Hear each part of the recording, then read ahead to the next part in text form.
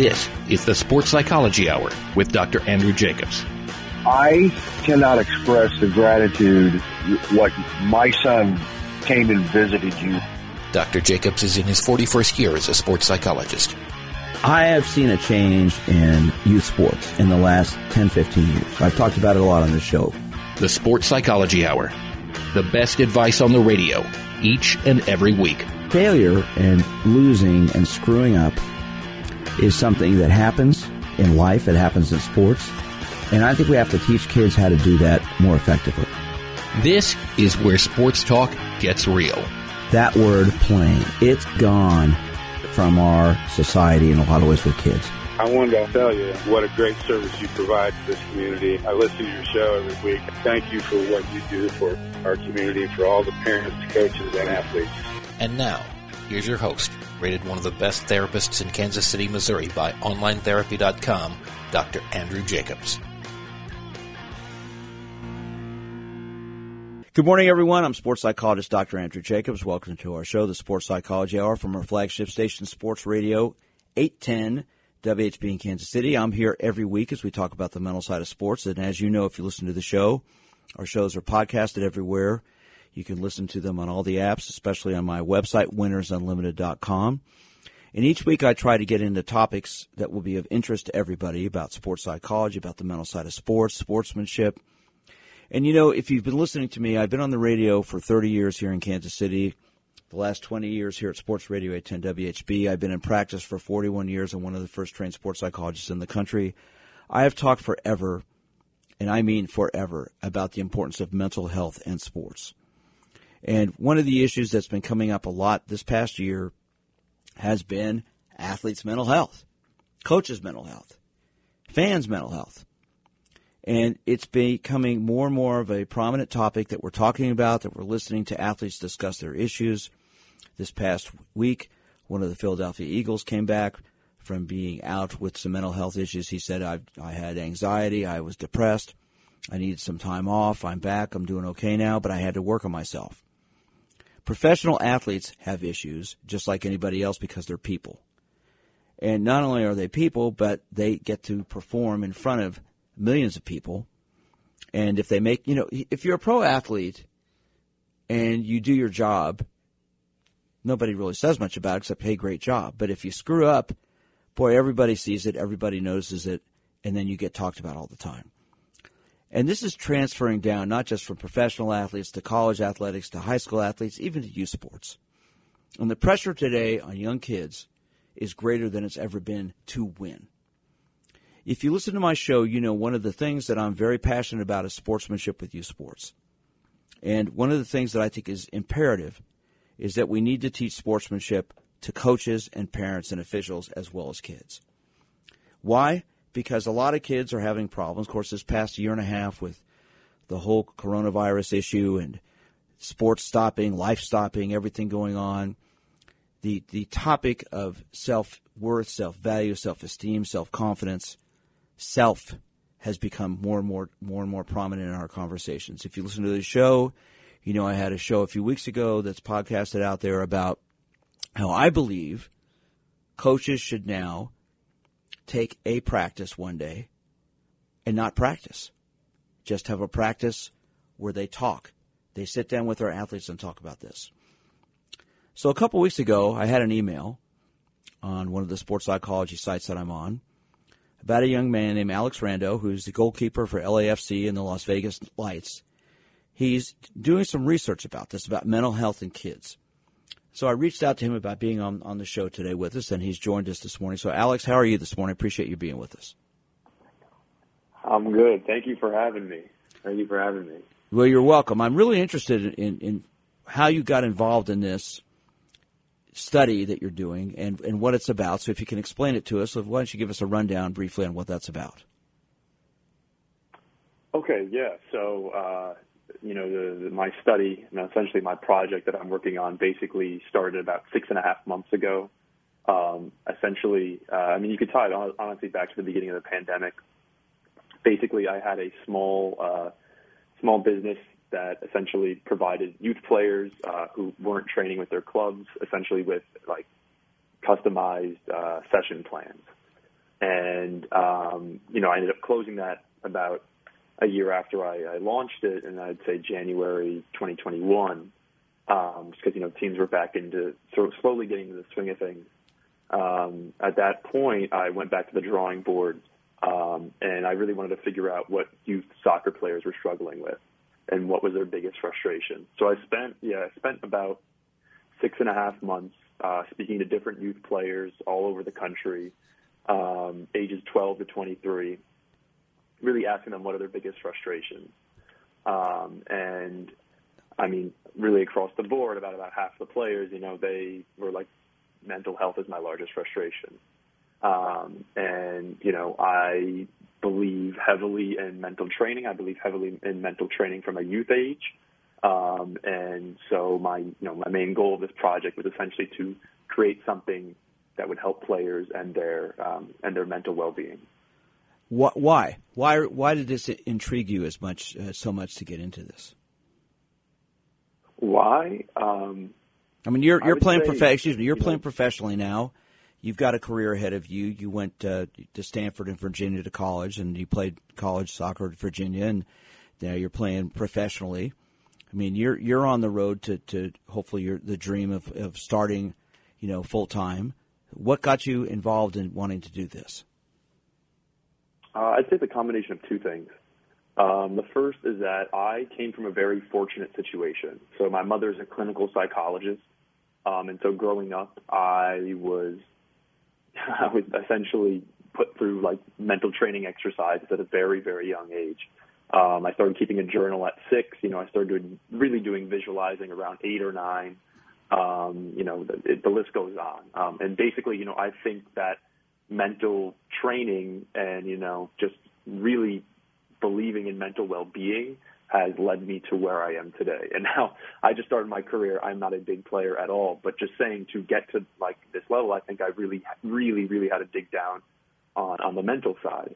And the other side of it is that at least in youth soccer, now, my research is all youth soccer, that's just my sport, but I think it's fair to say that, in youth sports, there really is a lack of just, mental awareness and proper mental training. So I think it's a combination of, my growing up, my background, and just the lack of this incredibly vital thing for players.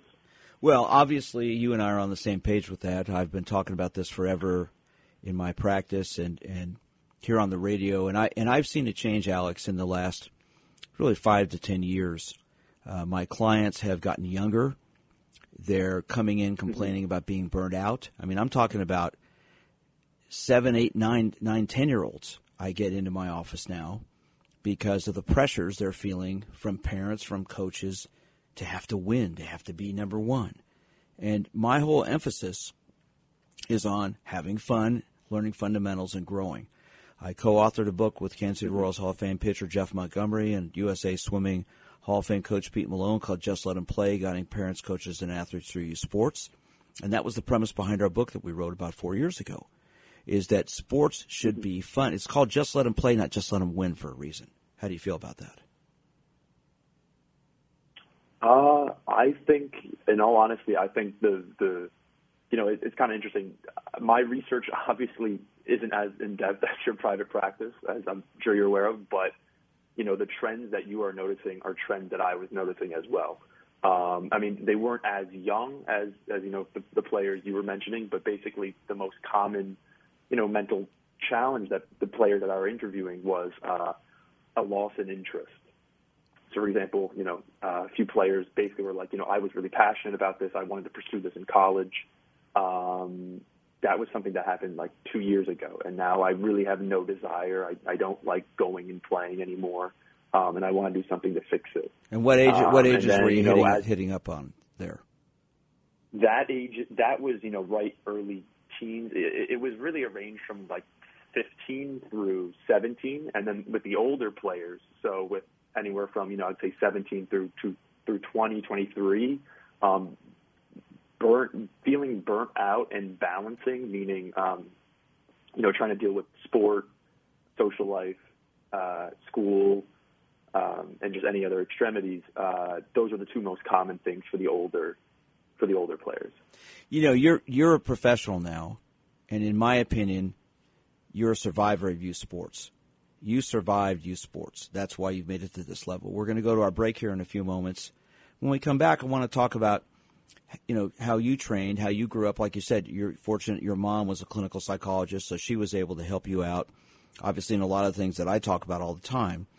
But this is obviously something that a lot of kids don't have accessibility to. So we're going to come back and talk about that. Come back from this break. I'm sports psychologist Dr. Andrew Jacobs. My guest today is Alex Rando. He's a goalkeeper out in California and in Las Vegas, professionally playing with LAFC. And we're talking about youth sports. We're talking about mental health, mental wellness, and we'll be back in a moment. I'm sports psychologist Dr. Andrew Jacobs. This is the Sports Psychology Hour. This is the Sports Psychology Hour.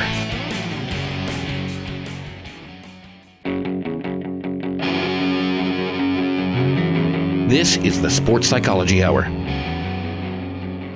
Hello again, everyone. I'm sports psychologist Dr. Andrew Jacobs. This is the Sports Psychology Hour from our flagship station, Sports Radio 810 WHB in Kansas City. I'm here every week, and we talk about the mental side of sports. And today I'm having a fascinating interview with Alex Rando, professional goalkeeper, plays for LAFC in Las Vegas.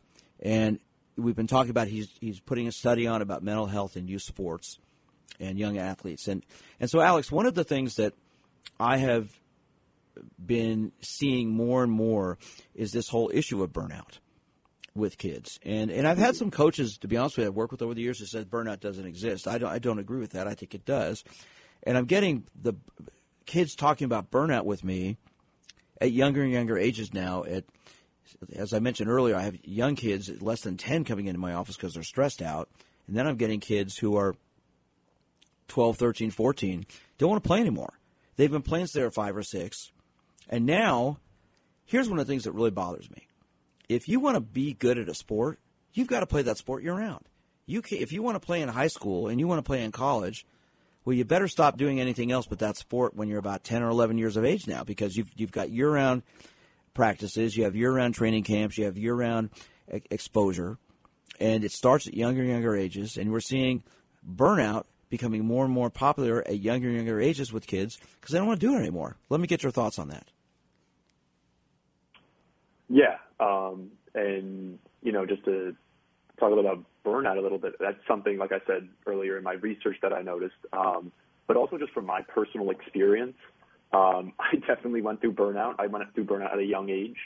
I think maybe one of the reasons why, you know, you're seeing a lot more burnout is just because of, you know, this is kind of arbitrary, but like a lot of societal pressure, you know, pressure from like social media, pressure from other just endeavors. In all honesty, like the phone, the modern day phone is like definitely a big, I think, reason that there's a lot of burnout. But at least in my experience, I would say like I was very, very burnt out. I guess this would be my freshman year of high school. I didn't play high school soccer. I played for what's essentially called an academy team. That's like a farm team. The team called NYCFC, who play in the MLS. Right, because you grew up in New York, so you would have been working with that organization. Yeah, so I spent about 5.5, 6 years with that organization, and within my first year with them, I felt probably like the worst case of burnout I've ever really felt. You know, I was training about 5 times a week. We had 1 to 2 games on a weekend. And on top of that, I was doubling up sessions. So I'm a goalkeeper, so I had a goalkeeper coach that I was working with outside of NYCFC, and I was doing that for a solid, 5-6 months straight, and I really wasn't taking breaks. And so the real reason why I didn't take breaks, and this is something that maybe you come across in your practice, was I think I was just too hard-headed, in all honesty. I felt that I had just gotten called into a few like under 14 or under 16 USA camps. I was competing with the best players in the country, and I was like, I really, really want to get that starting spot. I want to get invited on these trips. And I was like, I'm literally not going to take a single day off, which was by far the worst approach I could have done. Because what I figured out about 5.5, 6 months into this, this constant training, I would take maybe a day off once every 2 weeks. But, dealing with this really rigorous soccer schedule on top of my freshman year of high school, I remember it was a goal kick, and I went to go kick the ball, play it long. So I don't remember which side of the field it was on, but I just went to basically kick the ball up the field and basically just pulled my entire leg. I had a pulled hamstring. I had a pulled calf. I think I tweaked my ankle a little bit, and I was basically out for about 3.5, 4 weeks. And I didn't understand why. And actually, my mom sat down with me, and she was like, no injuries are good, but maybe this injury is a good thing. She's like, you've been, firing on all cylinders for 6 months, and I was 14. Yeah, I was 14. So,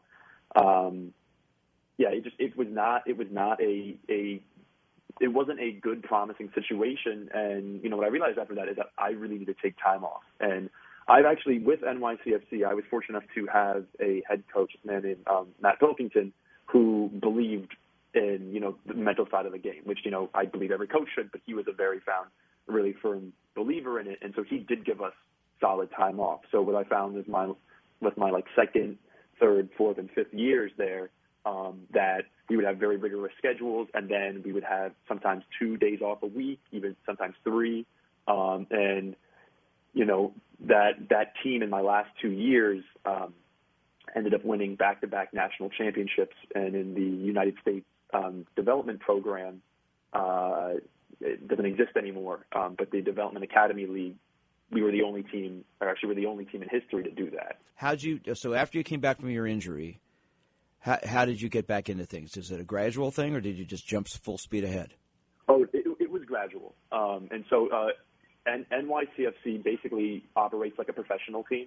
And so they put us through a very similar protocol that they would with their professional players. Yeah, I didn't hit the ground, as in I didn't dive or didn't really do any explosive movements, probably till week 2 of coming back from this injury. And then, working with the goalkeeper coach one-on-one to, slowly get back into the swing of things. I remember the first 3 days after I was hurt, I was so mad. So I was on crutches, and I was just pissed out of my mind. I remember there was a camp that I got called into. This was probably U16 national team or U14, I can't remember. I had to turn that down, and there were I couldn't show up to training. And, with NYCFC, when you're injured, you always have to show up to training, even if you're hurt. And so I would go to training, and I would do maybe some recovery work, maybe do an ab workout, something like that. But I was so pissed out of my mind. And then probably about 5-6 days in, that's when my mom, spoke to me, and, I started realizing I should have taken some time off. And maybe not weeks off, but maybe, like my coach later did, throwing in some days off, kind of sprinkling those in, because it helps. It really does. And you learned, you learned personally how to deal with this. I'm sports psychologist Dr. Andrew Jacobs. My guest today is Alex Rando, goalkeeper for the LAFC Major Soccer League team and the Las Vegas Lights. We're talking about mental health. We're talking about some of the stuff he's gone through. I'm sports psychologist Dr. Andrew Jacobs. This is the Sports Psychology Hour. This is the Sports Psychology Hour.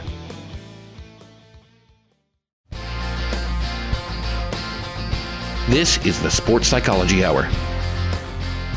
Hello again, everyone. I'm sports psychologist Dr. Andrew Jacobs. This is the Sports Psychology Hour, our flagship station, Sports Radio 810 WHB in Kansas City. Having a great interview this morning with Alex Rando. He's the goalkeeper for LAFC and the Las Vegas Lights. And we're talking about his research he's doing on mental health in kids. And then we're sort of talking a little bit about what's happened to him when he got hurt and he had to take a break when he was 14, 15 years of age, time off from being injured. So let me ask this question, Alex. So one of the things that I'm seeing more and more, as we said earlier in the show, are kids dropping out of sports at age 12, 13, and 14. I'm seeing that a lot more, and the research is showing that that's happening a lot. And I think, it's this whole burnout issue of playing one sport year-round. Like I said earlier, going to training camps, going to all these traveling teams. It's like with baseball. Baseball starts here in the Midwest. high school baseball starts in March, but they start training, January, February. They'll play through May. As soon as that ends, you play summer ball. You've got summer ball going usually to the end of July. They may take a week off then, and then they go into fall ball. Fall ball goes to right about now, the middle to the end of October. Then they take a break for a little bit, and then they're back training again beginning of January to get started. So there's a little bit of a break, November and December. But a lot of the kids that I work with still go to private lessons, private pitching, private hitting, private fielding. There's really no time off. And what I'm finding is that's just that's the case across the board with almost every sport now. And it's happening at younger and younger ages where kids have to stay in that one sport. When I was the first sports psychologist at the University of Kansas back in the 1980s, I got to spend time working with all the teams and worked with the basketball team when Larry Brown was the coach. And he told me something that I've shared many, many times on this show. That is, he felt all kids should play an individual sport and a team sport growing up. An individual sport because they learn about self-confidence, working on your own, how to handle things under pressure by yourself, but then in a team sport where they learn about sharing, teamwork, camaraderie. And I think that's essential now more so than ever. I think kids today should be playing both individual and team sports. And there was an article written recently where Alex Morgan and Roger Federer were interviewed, and they both talked about how they played multiple sports until they were about 14, 15 years of age, and that's when Alex started playing soccer exclusively and Federer started focusing on tennis all the time. So let me get your thoughts on that with the research you're starting to do and get your thoughts on your opinion about this. So I totally agree with that. I think, you touched upon like specialization within sports. It's happening more often at a younger age. Soccer became my primary sport, I'd say right around actually high school, like 14, 15. Although the sports that I did play alongside soccer, they weren't to the same extent. But I did play baseball. I played basketball. And I found that a lot of, even from just like away from like the mental side, but a lot of those traits and, skills that you learn in those sports, they carry on across every other sport. And like the biggest one for me is, so I'm a goalkeeper, right? And I'm sometimes there's games where I'm just standing in the goal, really not doing that much, in all honesty. I have to constantly be focused because there's going to be certain actions. And I found that to be very similar to like playing, right field. I was an outfielder when I played baseball, and I learned quickly that you really have to be focused at all times, and you may not even see the ball the entire game, but you really have to be focused. And I think that's something that's true in a lot of sports. And one thing I also want to touch upon that's I would also say is like not just like diversifying sports that you're playing or that the kids are playing, but also diversifying interests. That's something that I took with me and I still take with me wherever I go. And so essentially, your sport typically for youth players is a passion, right? Well, it should be. It should be. It should be. Yeah. I mean, it should be a passion. But, let me jump in real quick. So, Alex, to me, it should be. It's not always going to be because at some point you're going to, get tired or things like that. But I think the excitement, the passion, the fun of playing a sport starts to go away when you hit your teens because now it becomes more of a job. And let's face it, when you're a college athlete, it's like a job.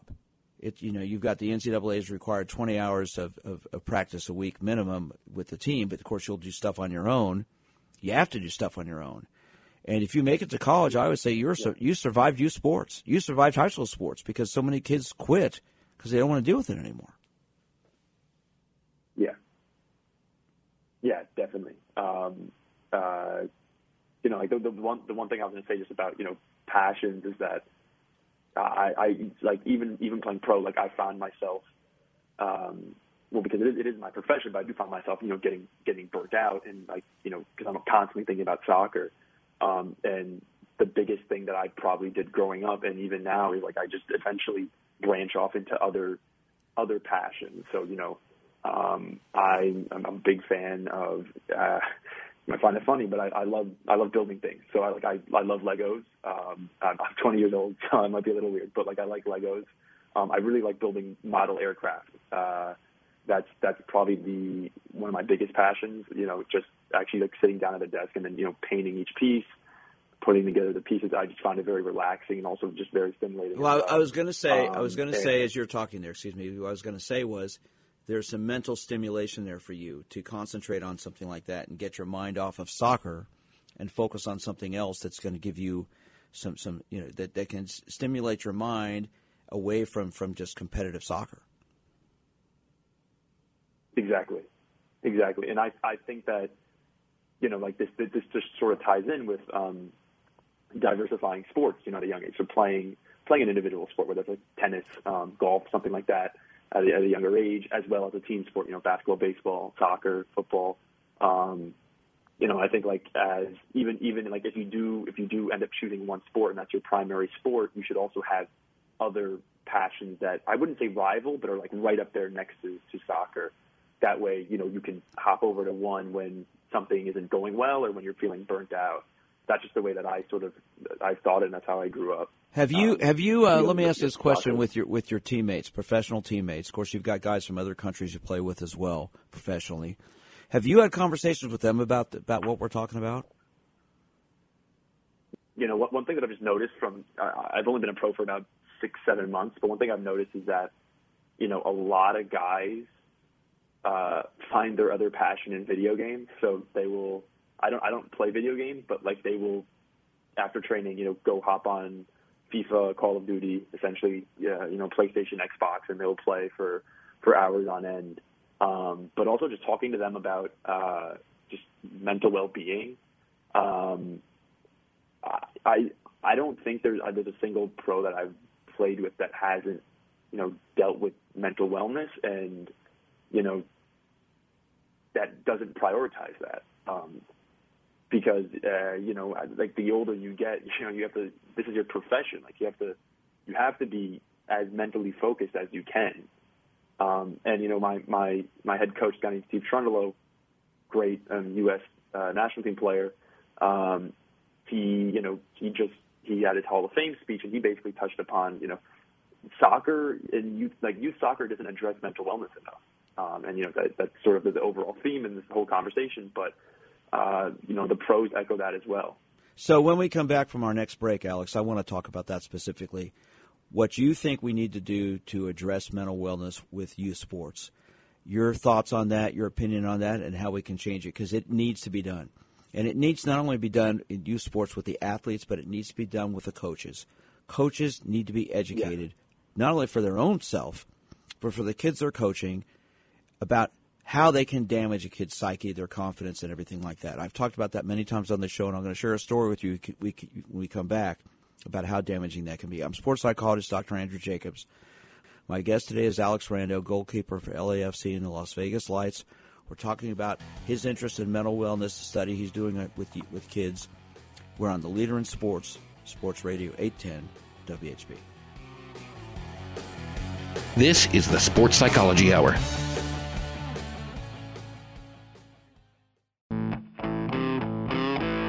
This is the Sports Psychology Hour. Hello again, everyone. I'm sports psychologist Dr. Andrew Jacobs. This is the Sports Psychology Hour here from our flagship station, Sports Radio 810 WHB in Kansas City. As you know, our shows are rebroadcast throughout the week all over the country, a number of cities, and they're also podcasted. All you need to do is go to my website, winnersunlimited.com, and you'll see the latest podcast each week, and they're also podcast on all the apps all over the place. And I get people contacting me from all over the world now who listen to these podcasts, and it's pretty cool to get feedback from people in Europe, Australia, to some people in South America have contacted me. I do this show for a reason. I do it to help people out. I'm a psychologist, so my training is in helping people. I'm trained as a PhD in clinical psychology with a specialty in sports psychology and performance enhancement. I trained out in went to Vanderbilt University undergraduate and went to the California School of Professional Psychology in San Diego and graduated in 1981. And I was lucky enough to take a class called Sports Psychology, taught by Dr. Robert Nidifer, who was my mentor, who I owe so much to. And I wish I knew the things I knew in grad school when I was younger playing sports, because it would have really helped me. And one of the things that I've learned throughout my career is just, and I've talked about it on this show forever, is athletes are people. Athletes have feelings. Athletes have emotions. And young kids have feelings and emotions and get their feelings hurt easily when an adult coach lets their ego get in the way. I have a saying, Alex, a good coach checks his or her ego at the door. It's not about them, it's about the kids. Mm-hmm. And I'm going to share a story with you and then get your thoughts on this and then how we can change the whole scenario. Years ago, I've mentioned this on this show before. My younger son, Gregor, was playing baseball. He was about 11 or 12, I think 11 years old. And we were waiting to play his game. The team we were watching was from the same neighborhood. Young man got to second base, tried to steal third at the encouragement of the third base coach, tripped and fell down halfway there, got tagged out. The head coach turned around, kicked the fence. The helmets and bats fell off the bat rack. He took his hat down, was kicking it. The young man came in the dugout. He grabbed him by his neck and threw him up against the fence. It was a Sunday afternoon, about 110 degrees. It was hotter than heck. And I yelled at him. He then cursed at me, dropped the kid, at which point the first base coach came in and was yelling, "What are you doing?"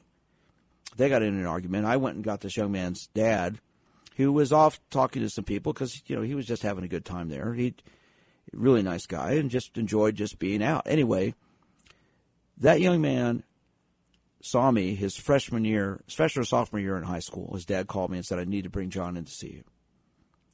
Well, John was this strapping 6'2", 6'3" kid, very athletic. They said, "Dr. Jacobs, I've never had any self-confidence ever since that incident. Remember that incident?" I said, "Oh, yeah, I remember that." Coaches need to be trained, Alex, in my opinion, on how to talk to kids, treat kids, coach kids, work with kids. And I'm sure you've seen this stuff throughout your soccer career with some wacko coaches and parents dealing with this stuff. What do you think we need to do?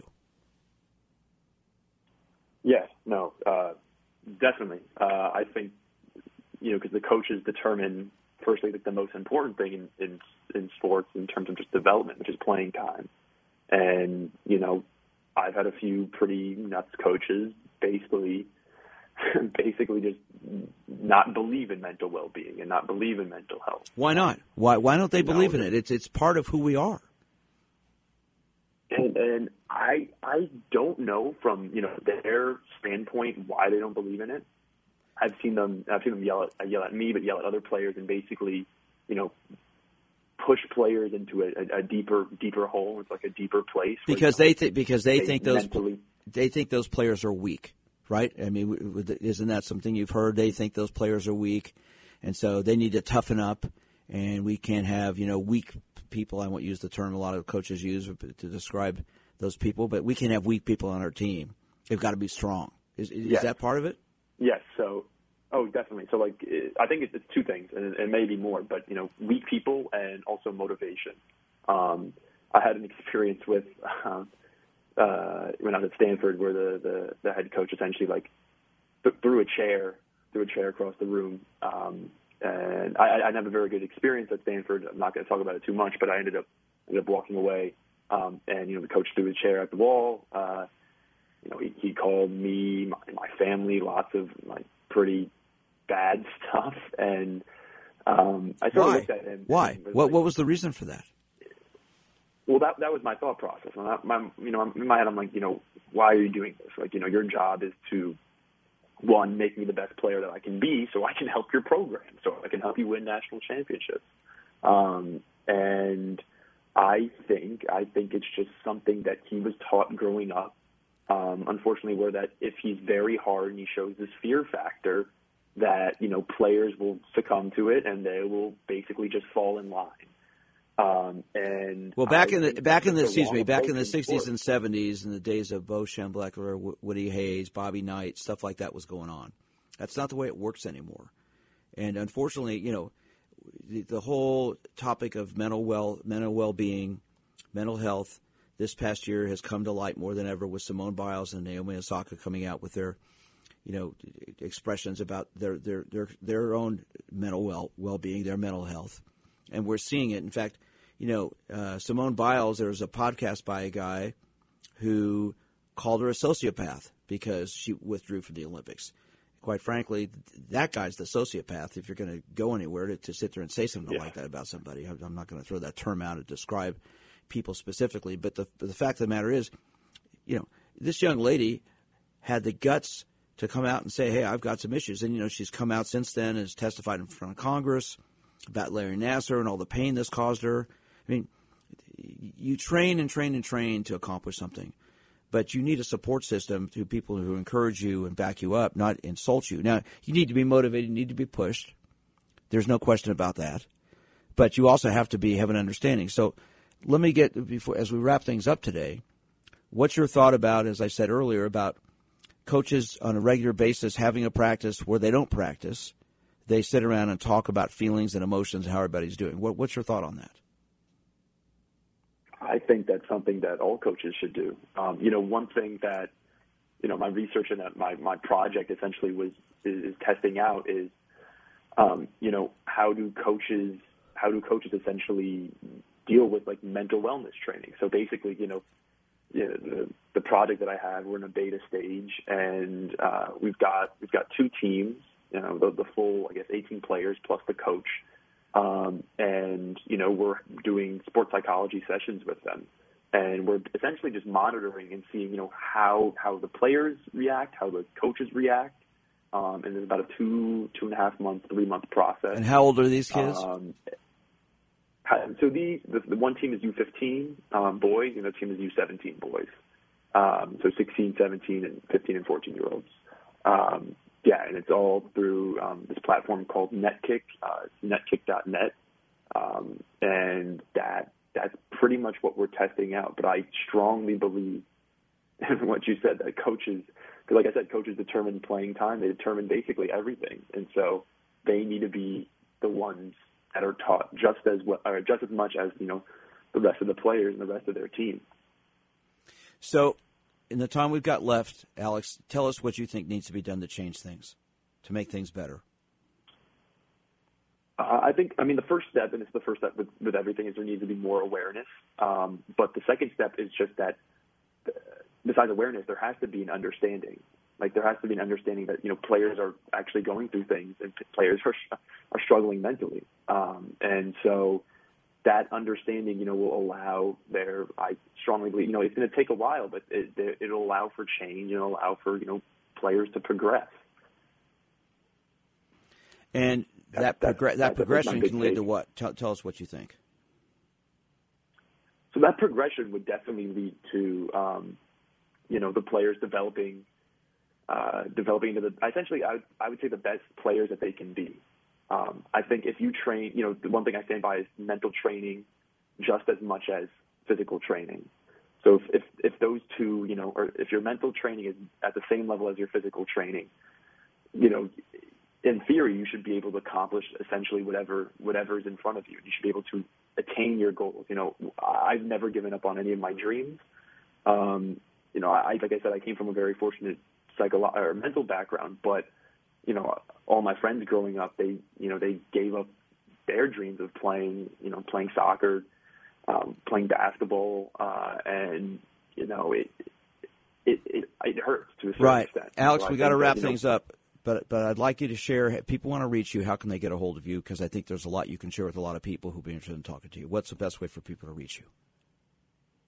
So my project has a website. It's called netkick.net, like I previously mentioned. But my email address is alexander@netkick.net. So anyone can reach me there, and I'm happy to answer any questions or just talk about mental wellness. Alexander Rando, thank you so much for joining us today. This has been truly a fascinating interview, and I wish you the best of luck. And you've got it together, young man. Keep it going. I like what you're doing. Thank you. Appreciate it. Thank you for having me. I'm sports psychologist Dr. Andrew Jacobs, one of the leader in sports Radio 810 WHB. This is the Sports Psychology Hour.